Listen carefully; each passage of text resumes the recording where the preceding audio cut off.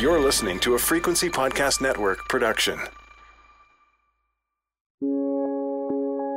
Here are the basics of what we know so far. On June 28th, last Wednesday, Waterloo Regional Police say that a 24-year-old man entered Hagee Hall at the University of Waterloo and attacked a philosophy class that was related to studying gender.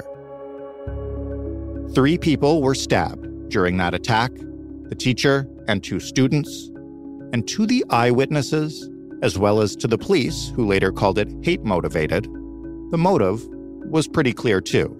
One eyewitness reported that the attacker asked the professor for the subject of the class before smiling, pulling out a knife, and attacking.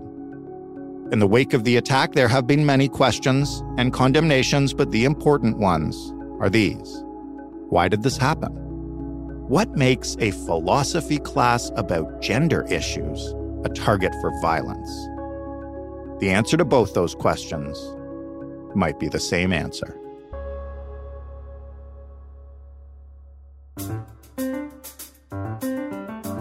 I'm Jordan Heath-Rawlings. This is The Big Story. Dr. Shanna MacDonald is an associate professor of communication arts at the University of Waterloo, where the incident last week took place. She wrote about that incident, but more importantly, the rhetoric that led to it in the conversation. Hello, Shanna. Hi. I just want to start by asking, how are you and the community doing in the aftermath of this attack? Yeah, I think a lot of people took the weekend to just kind of regroup and rest and do whatever care they could to kind of get ready for the week ahead and any kind of organizing we now have to face going forward. I ran through the basic facts of this case just so everybody would understand what we're discussing here in the introduction, but I wanted to get at it from your point of view. Maybe you could take us through the basics as you experienced them. What happened at Waterloo last Wednesday? What was it like? So I think that, it was startling for a lot of us because we were in the middle of summer term and it was just an everyday kind of Wednesday. And I had just happened to text my research assistant and for just a random question. And she's like, do you know what's happening right now? And she was actually in lockdown in a building adjacent to the one where the attack had occurred. And so this kind of became a moment when a lot of us, I think, began to mobilize in our sort of unofficial channels and begin to share information. And so from our perspective, I think the attack was fairly quick. The response by the first responders was really quick. And then I think it was a matter of trying to piece together the incident and within that, beginning to hear, it was a gender class. And then for those of us who teach and research in this area, begin to go, do we know who it is? Is it one of our colleagues? And, obviously it was. So it was this very internal back channel conversation happening, I think, for a lot of people at the university at that moment. When you say those of us who teach these subjects, what's it like teaching these kind of subjects with all the discussion and rhetoric that is out there about gender expression, et cetera, et cetera? Well, for the most part, it's actually really joyful and pleasant. And we have a really wonderful student body who are eager to have these conversations, especially if they find their way to a topics course that has gender as a kind of central focus. And so, in my 10 years at the university, it's never been contentious or contested, but just a very open dialogue. So I think that's what makes this all the more distressing for us to witness and kind of where it leaves us as those who teach these things. What about during and after the incident, the communications from the university? I know there have been some questions about that. What kind of guidance did you guys get and what's it been like in the aftermath? I know it's been a long weekend. Did the university just go away? What kind of help are you getting? Yeah, so I think in the moment of the attack, the information from the university was quite uncoordinated and it felt disconnected. And that's why those back channels were happening, is because we were all trying to figure out what was going on. And so nothing official was really coming as quickly as I think any of us had hoped. Now, within 24 hours, we had very clear statements, a quick organization of public gathering where the president of the university spoke. And I think from that point on, set a tone that was very supportive and productive, to be honest, which you don't always expect, but I think it was happy and very welcome. And so I think the most important thing within the communication we've had in the last couple of days is that the president has named this as an act of hate and has given us the opportunity then to have those really necessary conversations. I don't think that institutions always name things in these ways, but the fact that it was named is significant. The communications we're getting starting from today onwards, so yeah, the university was quiet over the weekend, is that things are moving forward. There are meetings happening. There are conversations going on. And then there's this attempt at transparency. And never in any of this conversation has the fact that this is a traumatizing and distressing event for the community that's always at the fore. And it's always naming it in a question of hate and attack. And I actually really appreciate that from the university. You said that discussing these issues can be really open and joyful in a university setting. And, I'm really glad to hear that aside from this hopefully isolated incident, that is the case. You wrote a piece for The Conversation that talks about the way we discuss these things, not inside of a university setting. How is the language around these issues changing over the past, couple of years? Yeah, I think it's a great question because I'm seeing some pretty startling trends. So I'm someone who studies how we talk about gender in social media and internet contexts. And, one of the things that we know is that starting in around between 2012 and 2014, we began to see this swelling up of a very productive conversation around feminism that would have hit its peak probably between 2014 and maybe 2018 with things like Me Too and all those conversations that were taking over, hashtag activism at that moment.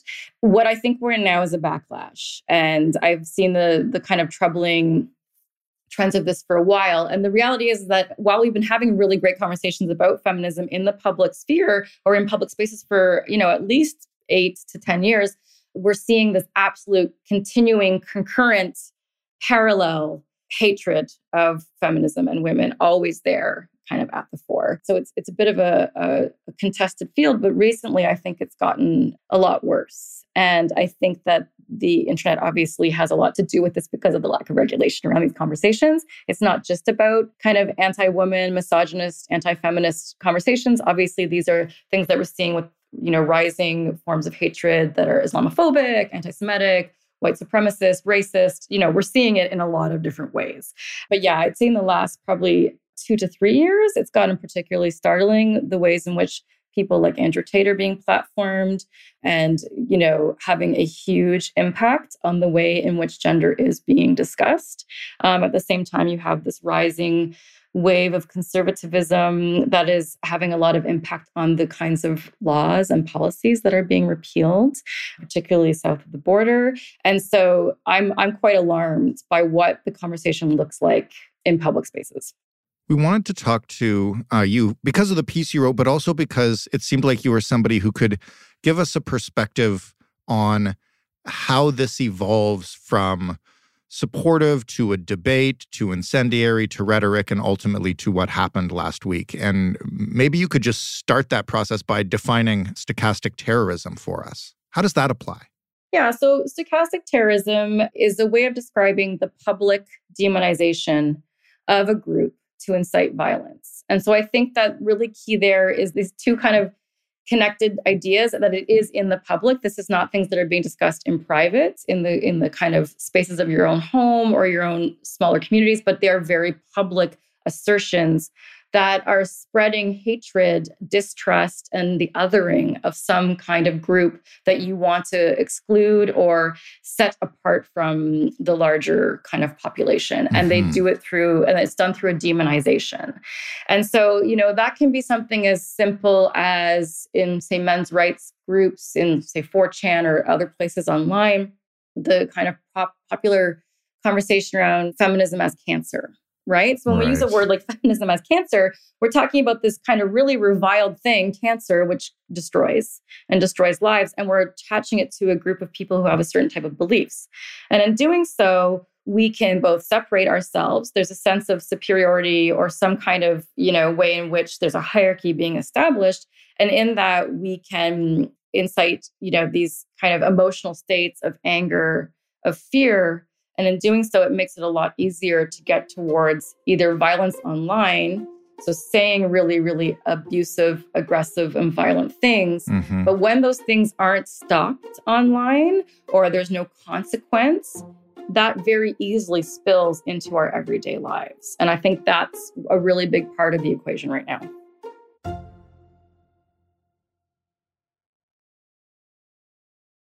How does that happen, that this kind of incitement ends up on major social media platforms? I guess, you mentioned 4chan, and, there have been for many, many years all sorts of small right-wing alt-right sites that have some pretty horrible stuff on them. In recent months, we've been seeing it slowly creep towards more and more mainstream language on very public platforms. And I'm trying to figure out why that's happening and where the line is or needs to be. Well, I think that amazingly, it's actually always been on the major platforms like Twitter, YouTube, etc. And they don't have very strong regulation, and they do not protect those who are most marginalized. What the difference is, say, Twitter pre-Elon Musk, is that there was enough of a community of support for those who experience violence that it could be what we call ratioed. So if someone is experiencing violence, there can be a way in which it gets kind of pushed back quite strongly by a supportive community. That doesn't exist. Post-Elon Twitter is a very different space. And it's a space that in some ways I think is designed to allow for a much more prevalent voice of hatred to proliferate. I think YouTube has always been particularly good at promoting and platforming different influencers and personalities that spread hate. And I think one thing that we have to understand is that things kind of catch fire. So a good example is with misinformation. So there are people that are purposefully spreading particular kinds of misinformation or hate online in their platforms. The more widely those platforms get seen by others, the more that message, even if it's not kept in its original form, even if it gets diluted, gets spread into the larger public conversation. And even in its dilution, it can do harm because it begins to push at the senses of values that we share as communities and as publics. And so it's a really slippery slope. And this is where I think it gets really tricky, because if we have all of this stuff kind of being unregulated, then we have the potential for this to shape conversations, especially with younger groups of people. And so, Andrew Tate is wildly popular with young boys globally between the ages of 11 and 19. That's a significant group that are forming a sense of masculinity at a moment when they have, a model that is actually advocating for violence against women quite explicitly and does it as a way of sort of showing the strength of his masculinity. So that's how it happens.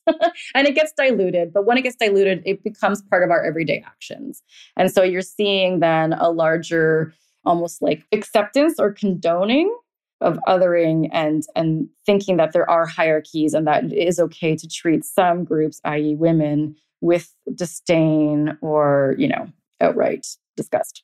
So far, we've been talking about anti-feminism and misogyny, which obviously has long played a role in academia, and we'll talk about that in just a minute. But one of the reasons I'm glad to be talking to someone in the communications field is because the thing I keep coming back to in the language that the police used, this was a hate crime based on gender expression and identity, according to what they said. And what really interests me is the way that over time and as this rhetoric escalates, a word as simple as gender can come to signify like a lot of anti-trans sentiment that we've seen recently, basically anything to do with the LGBTQ plus community. And really like gender identity itself becomes almost a code word for whatever the other side wants to believe is horrible. How does it become that a word so neutral as gender comes to be a watchword for hate groups who would wish harm on a demographic? Yeah, I think that in particular with the ways in which we're seeing really important gains on some level culturally with an acceptance of trans communities in particular, we're seeing again that really horrific backlash which, includes stochastic terrorism, includes an absolute demonization of a population, in particularly LGBTQ plus population, because it starts to throw it. This is the classic playbook of conservatism. Put the children center, make it about children, demonize whatever's threatening this so-called, safety of children. Right. And then all of a sudden you can implement a lot of terror and fear in a more broader population. You can begin to pull on things like morals and ethics and preserve the family, all of these kind of really, this is the playbook. And so when we see in particular this targeting of transgender, nonconforming, non-binary communities through this threat of grooming, that's where this starts to fall apart. That's misinformation. That's absolute misinformation. And that's the kind of misinformation that starts to threaten, I would say, a broader, possibly more tolerant population. And it sways things to a different direction. So it's really kind of grim because we're seeing the ways in which that is inciting absolute violence against the trans community, but also that spills out into these broader questions. But if you trace it back, this has to do with what we talk about in more research contexts, like a fear of femininity, right? So it's an assertion of a certain type of dominant masculinity. And we see this assertion all the time with the kind of influencers who are in that men's rights group. And I won't name any more names, but I think we all know who I'm talking about. But that there's an assertion of there is a moral and natural order to things. And that has a particular hierarchy, which includes masculine dominance. So anything that threatens masculine dominance, anything that produces either a femininity or a feminine or a woman of any kind that is not passive is abnormal. Anything that doesn't fit within a cis heteronormative paradigm is abnormal. This is kind of a way of thinking, and it's trying to preserve a very particular order that, has benefits for some, right? And allows some to stay in power and then keeps the rest of us disenfranchised. Well, in your piece, you make a direct comparison to your own youth in academics and the École Polytechnique massacre. And I think that gets to everything that you just described. What has and what hasn't changed decades later? Yeah, it's a really hard question, and it makes me sad to even have to answer it because on one level, I want to say to you, well, lots has changed. I'm an associate professor in a university who gets to teach and study these things, and there is support and the possibility of that, and there are students who want to learn, and I'm in a rich community that has great conversations. So that's, really important. But when something like this happens, especially at my own university, it just was this really grim reminder for me that on some level, I'm doing this against particular odds and in the face of people, groups, and communities that don't want me to be doing this, that somehow this is seen as a threat to something and that wants to keep me and others silent. And that's a really hard thing to process and come to terms with. I don't want to have to feel like by continuing to speak and continuing to teach the classes I do, that all of us have to somehow be more careful. I think what we need is absolute resounding support that, no, these are valid conversations to be having and all people have rights and that there shouldn't be these kind of dominance hierarchies and that we have to speak against that. So yeah, I think that it was when I saw the news, in particular, the confirmation that it was an attack based on the topic of the course, that, it just was like a gut punch because then you have to reevaluate and how do I keep myself safe? How do I keep my students safe? And yet, how do we keep learning and having the conversation? So you can't be an academic in Canada, especially who studies and teaches feminism from a certain age who isn't marked by École Polytechnique. It's built into us as this devastating reminder that there is power dynamics at play that sometimes we can't keep ourselves safe from. What can we do about that? And I'm not asking here about the police who, as you mentioned, at least first responders were on the scene quite quickly. Obviously, the university has said publicly that they'll be looking at ways to increase their security. But what can we do for the culture around campuses and academics in general where, it is moving in a direction where anything related to gender or feminism or trans issues seems to come with a risk of pushback? Well, I think that for those of us who can, and especially if we have sorts of privileges and protections that keep us somewhat safe, we need to sort of keep naming. And when we see the sort of trickle-down effect of these more egregious forms of hatred coming up in everyday public conversations, in the news, et cetera, we have to just take a pause and say, well, hold on a minute, what's going on here? And who's being harmed by this statement or this conversation? And, as a communication scholar, this is Communications 101, who gets to speak? Right. Whose voice gets to be heard? And what harm and impact is that voice doing on others? And if it is, why are we letting it be there? And how do we find ways to proactively either produce a louder conversation that's more supportive of those who are being harmed, amplifying, platforming those who have a different insight against this hate? How do we make sure that happens? And how do we make sure that that kind of inflamed rhetoric that is absolutely going online into offline violent spaces gets stopped? How do we push back at every level and try and have a conversation where those who, are not intimately connected with marginalized populations, but are seeing them be demonized, how do we make sure that they have the appropriate information and access to the kinds of knowledge that we need to kind of go forward in more equitable ways? What about on campus itself? What will you be looking for in the next few days, weeks, months? What will you be doing differently, if anything? Well, I'm not going to stop teaching. Good. And I think that it certainly won't silence any of us, I don't believe, but we will probably have increased levels of anxiety and caution that we feel on a very lived everyday level. But I think that we have a responsibility to our students to make the spaces as welcoming and safe and productive for them as we possibly can, and to let them know that it is okay to be in these spaces, to ask these questions and learn these things. I think that one thing universities could do, especially if we're acknowledging or I'm suggesting we're in a backlash that could last, who knows, as these things go, is to produce more solid support from central admin for this kind of research, amplify it, create networks, allow it to flourish and thrive, and say, this is a part of university life, is to have these conversations. And that kind of acknowledgement and institutionalization of these types of studies in a structural way will make it more present on campus, which will normalize it in a way that makes it, harder to spread the disinformation that it is somehow threatening or evil or what have you. Dr. McDonald, thank you for this conversation and best of luck doing that on campus. Thanks so much for having me. Dr. Shanna McDonald, Associate Professor of Communication Arts at the University of Waterloo. That was The Big Story. For more, you can head to thebigstorypodcast.ca. If you have feedback about this episode or any other, we always love to hear from listeners, especially with constructive feedback. These are difficult subjects to tackle, and we try to do them, and we want to get them right.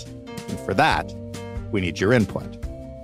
You can always find us on Twitter, at least until somebody releases The Big Story FPN to Blue Sky.